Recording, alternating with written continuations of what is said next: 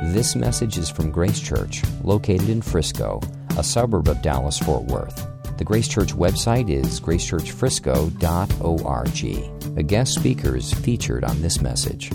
Thanks for having me. I woke up really eager and really excited to worship with you all over the Word of God. So let's do that now. So if you would turn with me in your Bibles to Philippians chapter 2. We're going to look at verses 12 and 13.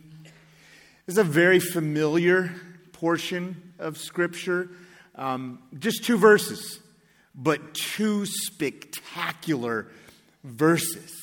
And I want to read the text. I'll pray for God's help right off the bat. And then we're going to dive in, and we are just going to ransack these verses for the truth and the glory and the hope and the strength and the encouragement that's here.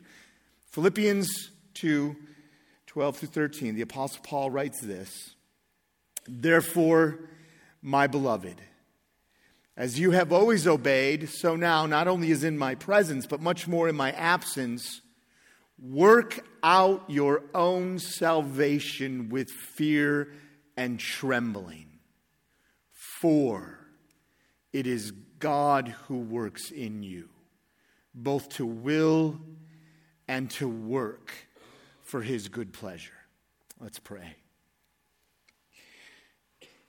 Well, Father, we love your word.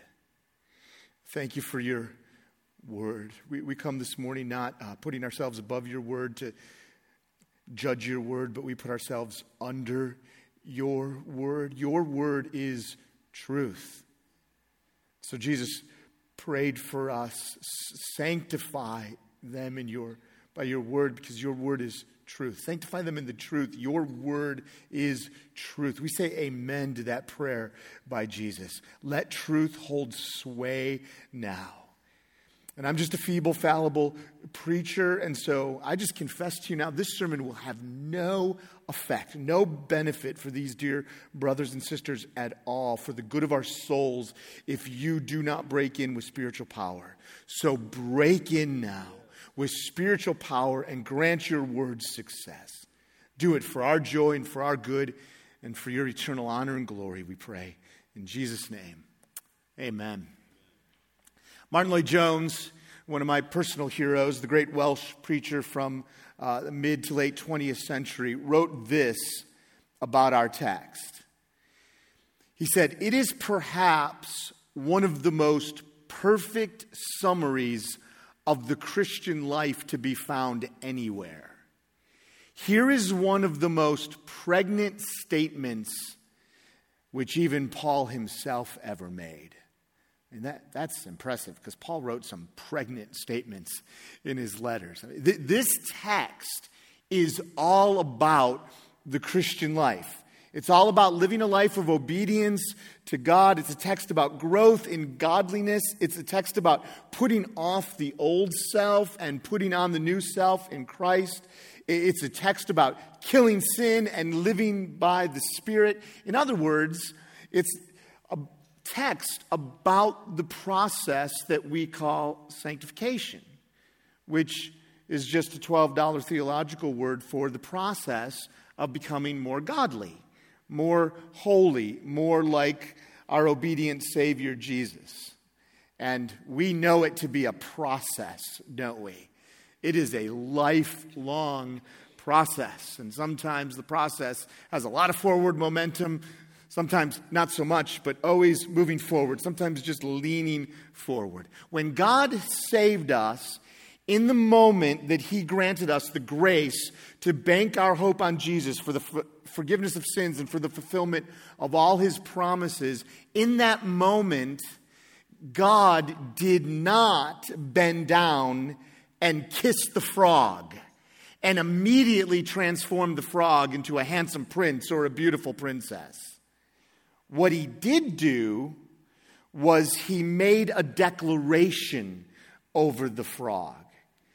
He said about us, we frogs, I'm just feeling the weight of calling people that I don't know frogs, but I guess it's a step above scurvy worms, which I could call us too, but frogs, we're just frogs. But he said this about we frogs the moment we believed.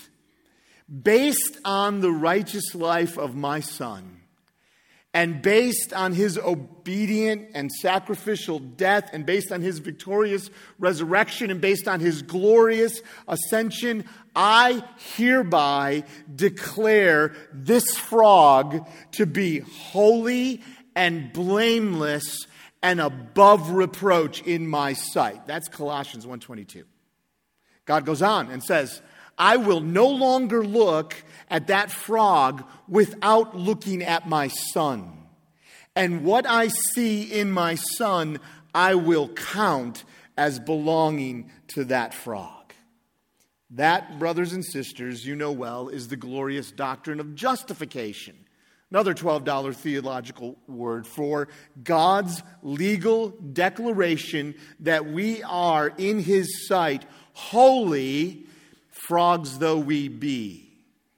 And it was at that moment of justification that God began the process in us called sanctification, the process of turning us from a frog into a prince or princess. Sanctification is the process whereby we become what God has already declared us to be, holy. Or, put like the Apostle Paul does in our text, sanctification is the process whereby we work out our salvation. That's what this text is all about. And I believe God intends for it to bring clarity and to bring hope and to bring help and to bring encouragement to us as we live the Christian life. Now, that word therefore at the beginning of our verses burns off the page. At least it should burn off the page for us. And it's got to be dealt with before we move on to the heart of our text, because that word ties our text into what comes before it, and it reminds us that our text this morning has a context. And remembering the context is key to understanding and applying these verses. There is a wider context to our verses. Therefore, that word reaches all the way back to Philippians chapter 1, verse 27. Here it is.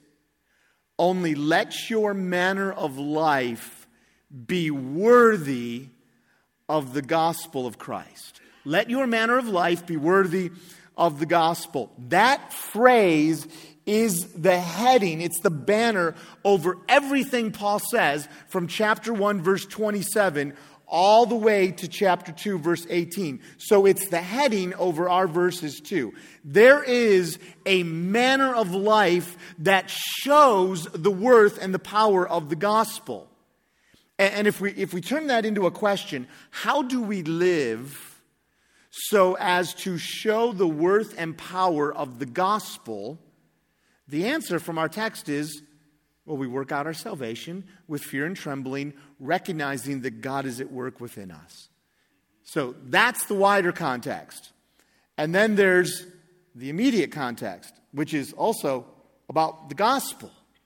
And you know Philippians 2, 5 through 11. I'm not going to read it, but you know it. It is just a mountain range of the glories of Christ, who took on human nature, becoming a slave, being obedient, even obedient to the point of death, even death on a cross, and so is exalted as the Lord over all and will one day be worshiped by all creation. So that's the wider and the immediate context. And of course, the context for our text is the gospel. It's only because of the gospel that we can hope to work out our salvation in sin-slain obedience. It's Christ's life, death, and resurrection that sets us free from sin so that now we're free to stop sinning and obey God, to become progressively more like Him, to live in harmony with His worth and excellence. It's Christ's cross and Christ's resurrection that grants freedom from the penalty of sin and freedom from the power of sin. Freedom to begin to obey. It's at the cross of Christ that God cancels our sin so that we can conquer our sins by the Holy Spirit. When the cross canceled the condemning power of our sin, it did not make working out of salvation, our striving to be holy as He is holy, unnecessary. It made it possible. And in the end, successful. So that's the context. That's what the word therefore refers to. So, introduction over. Let's dive into the heart of the text now. And we're going to do it under two headings, two very obvious headings. Here they are. Our work, that's the second half of verse 12, and God's work, verse 13. So our work, God's work. First, our work. Verse 12 again. Therefore, my beloved, as you have always obeyed, so now, not only is in my presence, but much more in my absence, work out your salvation with fear and trembling. Now, I'm going to make a point clear here right at the beginning. Work out your salvation in the original Greek means work out your salvation. It's exactly what it means. And the word that gets translated work out means produce it, bring it about, or affect it. Think about that.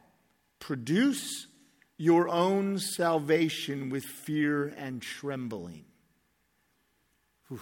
I mean, that language is almost dangerous. I mean, the Bible can be a dangerous book if it's not handled with care. I mean, we're on a tightrope here, and so we have to keep our balance. Work out the salvation that you receive by grace. We're back on balance. Put your salvation on display in a way that honors Christ, in a way that's worthy of the gospel. And the way this verse is written makes it clear that takes labor. It takes continuous, sustained effort, which is what the word translated work means. Continuous, sustained effort. The emphasis here is clearly on our responsibility. We are not passive in the process of sanctification, which is exactly why the Apostle Paul begins here, I believe. I mean, this could have been a much more comfortable text if Paul would have began with God's work in verse 13. But he didn't do that because he's not interested in our comfort. He wants us to know holiness does not happen apart from our effort. Our effort to obey. That's what working out is. I mean, look at the text. Therefore, my beloved, as you have always obeyed, so now, not only is in my presence, but much more in my absence, you'd expect Paul to say, obey. But he doesn't say obey. He says, work out your own salvation. And he says it that way because he wants to make it clear that our active obedience is essential to finally being saved. That's how we work out our salvation. We act out our deliverance from sin, which is ours in Christ. We act out our victory over sin, which is ours in Christ. We strive for the holiness without which we will not see the Lord, Hebrews 12:4. There is a measure of holiness required not to justify us, not for the declaration, not to get that legal declaration from God, but to give evidence that we have indeed been justified. And it's absolutely essential. Without the evidence, we are lost. Obedience is possible, and obedience is absolutely necessary. Now, I say this in no uncertain terms because the false teaching that we should not expect Christians to change is out there. And it's seeping into the wider church. In fact, it has seeped into mine on occasion. I've had people leave my church because according to them, I preach the law and not the gospel, because when I come to commands in the Bible, I urge the people in my church to obey them because I don't want them to die and go to hell. I want them to work out their salvation. But some would say that urging Christians to obey the Bible's commands is it's graceless legalism. Only the Apostle Paul didn't think so. And so I don't think so. But there are people out there who think so. One author comes to Philippians 2, 12 and 13, our text, and writes this: sanctification is the daily hard work. So there's the work. Here's the work of sanctification. It's the daily hard work of going back to the reality of our justification. Our work means coming to a greater understanding of Jesus' work.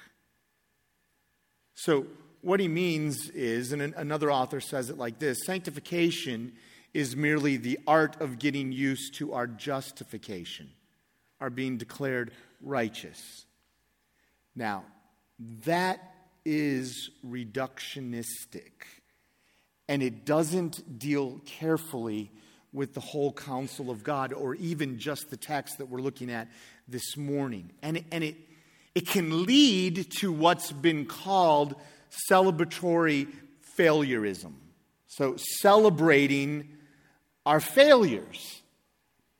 Most of us have heard people say something like this: I am a wretched sinner, but praise God, Jesus came to save wretched sinners like me. I am such a wretch that I cannot faithfully obey God's commands for one moment, let alone one full day. Everything I do, even the apparently good things, are shot through with sin and ruined. I can't love God with all my heart and my neighbor as myself. My heart is black with sin and I am unfaithful to my faithful Savior.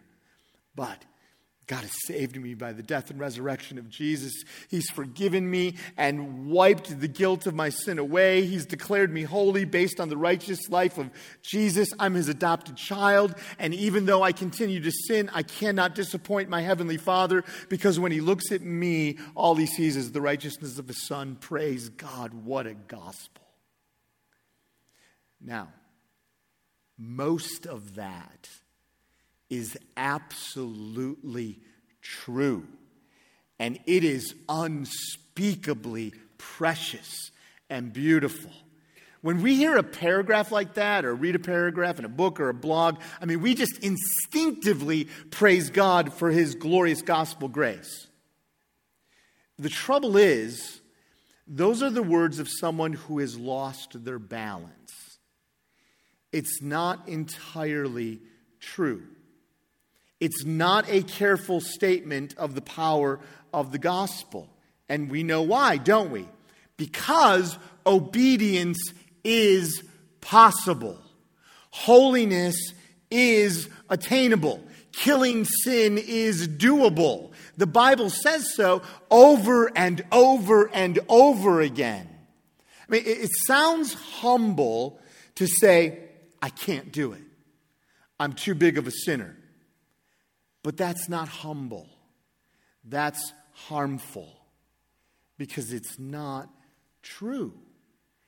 And it denigrates the amazing grace of God that it hopes to celebrate. The grace that not only justifies through faith, but also gives us the power of Christ to live new lives. Have you heard people say, I'm gospel-centered? I'm not into all that talk about killing sin and obeying the law. Well, that's a false dichotomy. I'm gospel-centered too. And I want a gospel that not only frees me from the penalty of sin, but also frees us from the power of sin. I want that gospel smack dab in the middle of every sermon I preach, and I want that gospel smack dab in the middle of my life, because the gospel is power for change. The gospel is power for obedience. It is an impotent gospel that leads people to say, all our attempts to obey fail, thereby making us recipients of greater grace. Wrong. It's wrong. God does not exhort us to work out our salvation, to obey, in order to teach us that we cannot hope to obey. I didn't establish the rules of our household and pass them along to my children and say, here are the rules of the household. Now, I know you cannot obey one of these. So when you don't obey, just come and tell me about it and we'll talk. We can obey. We can obey. That's the hope. That's the power of gospel grace. And we need that hope. We need that hope because the world and the devil press in on us every single day to succumb to the remaining sin in our own hearts. We need to know that there is gospel grace to walk in God's ways, to work out our salvation. The Christian life is not merely fail, repent, repeat. Fail, repent, repeat. Fail, repent, repeat. I've been stuck in that rut. Maybe you have too. And if so, you know it is devastating. That rut devastates people. It devastates relationships. It devastates marriages. It devastates families. It devastates churches. The Bible tells us, God tells us, this is my way. Now walk in it, and I'll give you all the grace you need to walk in it. Sanctification is more than you will fail, but there's grace for you. Sanctification is about failing less than we used to as we learn to obey in motive and deed, just like Christ our brother obeyed. It's about more and more taking on the family resemblance and being holy as our Father in heaven is holy. I think one of the reasons that we can get hung up here is because we can slip into equating obedience with perfection.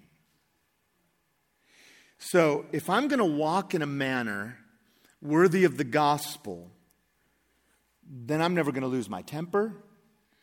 I'm never going to lust. I'll never be lazy.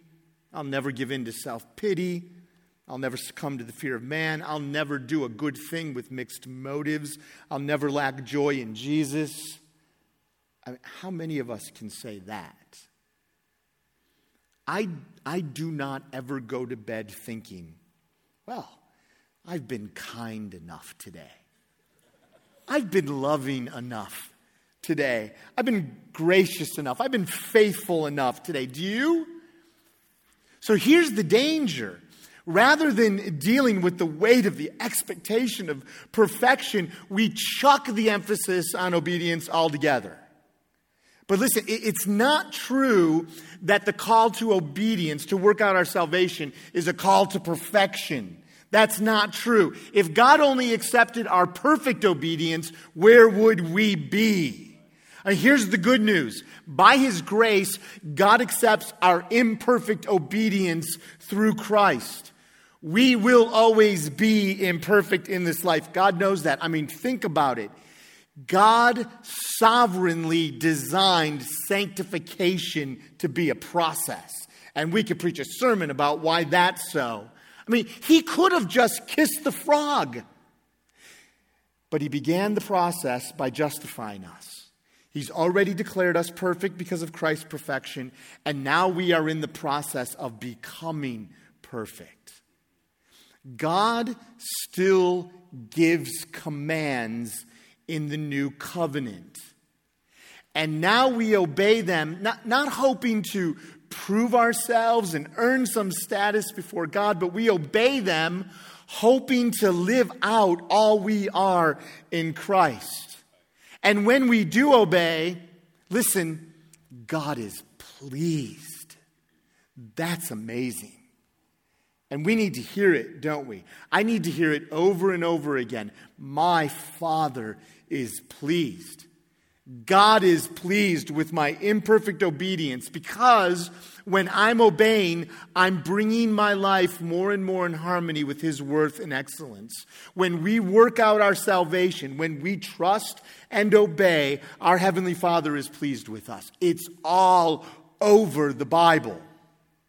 When we do good, when we do good works, when we grow in our knowledge of God, He's pleased, Colossians 1. When we present our bodies as living sacrifices of worship, God accepts it and is pleased, Romans 12. When we look out for the weaker brother, God is pleased, Romans 14. When children obey their parents, it pleases the Lord, Colossians 3. When we're faithful to speak the gospel, it pleases God, 1 Thessalonians 2. When we share with others and make sacrifices for our brothers and sisters in Christ, it's pleasing to God, Hebrews 13. When we keep God's commandments, we please Him, 1 John 3:22. Whenever we trust and obey, God is pleased. Obedience is possible, and obedience is necessary, and God is pleased to accept our imperfect obedience. That's the power of gospel grace. It's the power for gospel growth. It's the power to work out our own salvation. And we're called to work out our salvation with a particular attitude. The end of verse 12 says that we're to do it with fear and trembling. Now that phrase points us to our next heading, to God's work, to verse 13, because the reason we're to do it with fear and trembling, listen, not afraid that we're not going to do it right and that we're going to somehow mess up and lose God's favor. Not that kind of fear, but with reverential awe. That kind of fear. We're to work out our own salvation with reverential awe because God Almighty, think about this, the creator and sustainer of the universe, created it with the Word, sustains it with the Word. Our Redeemer, our Justifier, our Father is so close to us that He's working in us. Let that fill you with awe and reverence that makes you tremble. God is working in us. Verse 13 again. For, praise God, that doesn't say so that. For it is God who works in you, both to will and to work for His good pleasure. Now, that call to work out, and the call to strive, Hebrews 12, to train, 1 Timothy 4, to make every effort, 2 Peter 1, to put to death, Colossians 3, to put off and put on, Ephesians 4, to fight, 1 Timothy 6, to run, Hebrews 12, to press on, Philippians 3, to toil and struggle, Colossians 1. That would be overwhelming, except for that little word for at the beginning of verse 13. The entire Christian life hangs on that one little word. We work for or because God is already at work in us. Hallelujah! I mean, that means verse 12 is not an appeal to self-sufficiency. It means our growth in holiness is not self-generated. We are not left alone to work out our salvation. This clarifies how we grow. Our effort is necessary, but only God's power makes our effort possible. We work out because God works in. I mean, we don't sit idly by and wait for the urge to obey and to do good works and to kill sin. No. We get up and we do it with the confidence that what's causing us to do it is God. I mean, this is a stunning announcement. This is a happy announcement. It is an encouraging and hopeful and assuring announcement. You need it. I need it. God is at work in you, and God is at work in me, and God is at work in every Christian. And this verse is the accent and emphasis of our text. This verse, God's work, is the cause of our work, which is the effect. God's work is the cause of our work. He's the infinite worker. And when our finite work is empowered by God's work, our work becomes an expression of His work, which is why He accepts our faith and obedience and why it pleases Him, because it's ultimately an expression of His work in us. And God's work in us is comprehensive. For it is God who works in you both to will and to work. In other words, not only does God empower the working, but He empowers the willing behind the working as well. That's why I entitled this sermon, The Empowered Will to Obey. The desire to obey and please God, the will to do it, and the actual doing of it is all because of God. If we have any inclination at all in our heart to please God and run this race of the Christian life, we can be encouraged. God put that in our heart. Are you tempted to despair in your battle to put remaining sin to death? Are you weary in your attempts to obey? Are you confused about how growth in holiness happens? Well, here's the answer. This is the answer that will turn despair to joy, weariness to strength, and confusion to clarity. God is at work in us both to will and to work. God is at work. God is at work in you, and He's always working in you. It's not always obvious that God is working. Sometimes you can't even tell. Sometimes you wonder if anything is happening at all. Well, here's what we now know to be true. No matter how you feel, God is always at work in the lives of His children. Always. And He does it for His good pleasure. He will be a happy God. So Philippians 1:6 is true, and I am sure of this, that He who began a good work in you will bring it to completion at the day of Christ Jesus. God started it, God will complete it, and God will keep on working in us in the meantime so we can go forward. We can press on. We can work out our salvation, trusting that God is always at work in us. Now, let me encourage you as we begin to draw to a close here to let these two verses stand together. We have to keep these two verses in tension. If we keep them in tension, we'll be able to stay on the tightrope. But when a tightrope loses its tension, it droops. And if it droops, you fall off. And you're going to fall off on one side or the other. This is God's sovereignty and human responsibility side by side in perfect tension. Keep them there. Keep them together. They are together all over the Bible. Let me show you just a couple places. I'm just going to read text to you. Listen carefully for the tension. 1 Corinthians 15:10. Paul says, I worked harder than any of them, though it was not I, but the grace of God that is with me. So Paul worked hard. He killed the sin of laziness. He made every effort in ministry, but the decisive power to kill the sin and work hard came from the grace of God. 2 Corinthians 8:16 and 17. But thanks be to God, who put into the heart of Titus the same earnest care I have for you.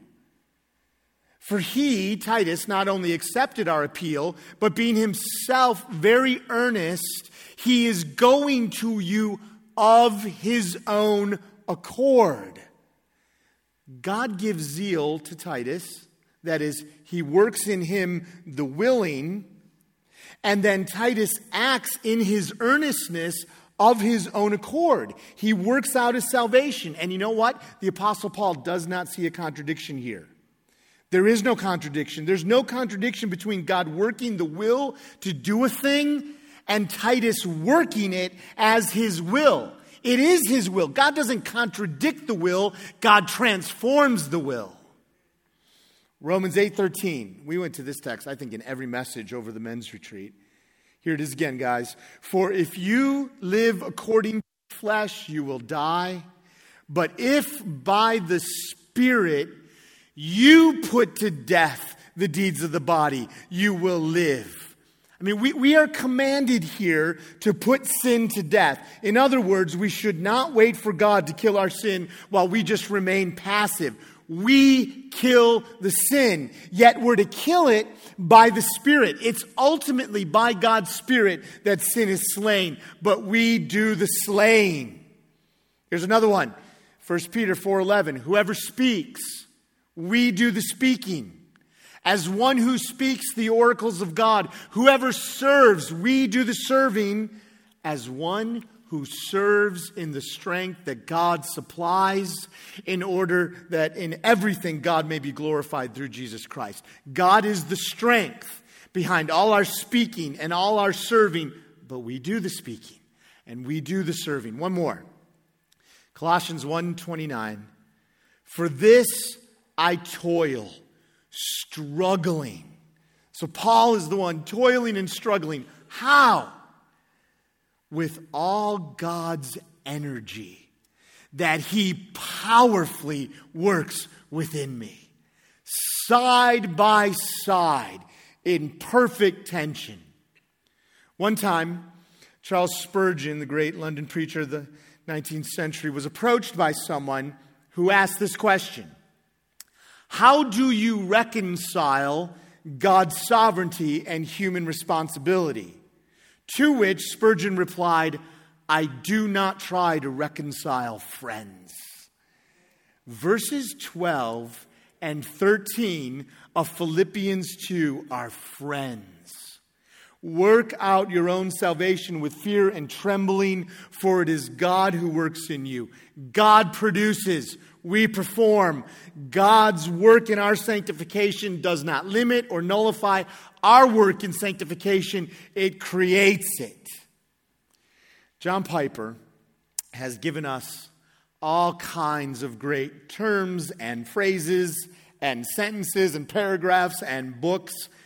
But one of my absolute favorites is his description of the process of sanctification. And it's really a paraphrase of our text. Here it is.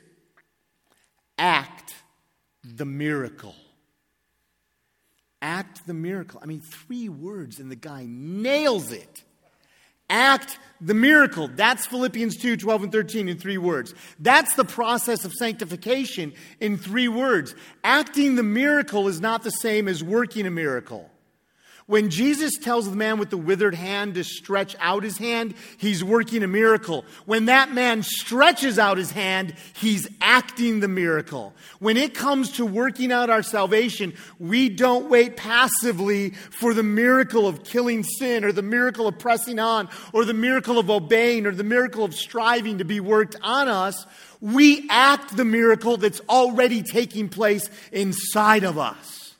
The process of sanctification, of becoming holy, is a divine miracle in us. And we act the miracle as we work out our salvation with fear and trembling. God authors the miracle of sanctification. We act the miracle of sanctification. So, take heart, weary sin killer.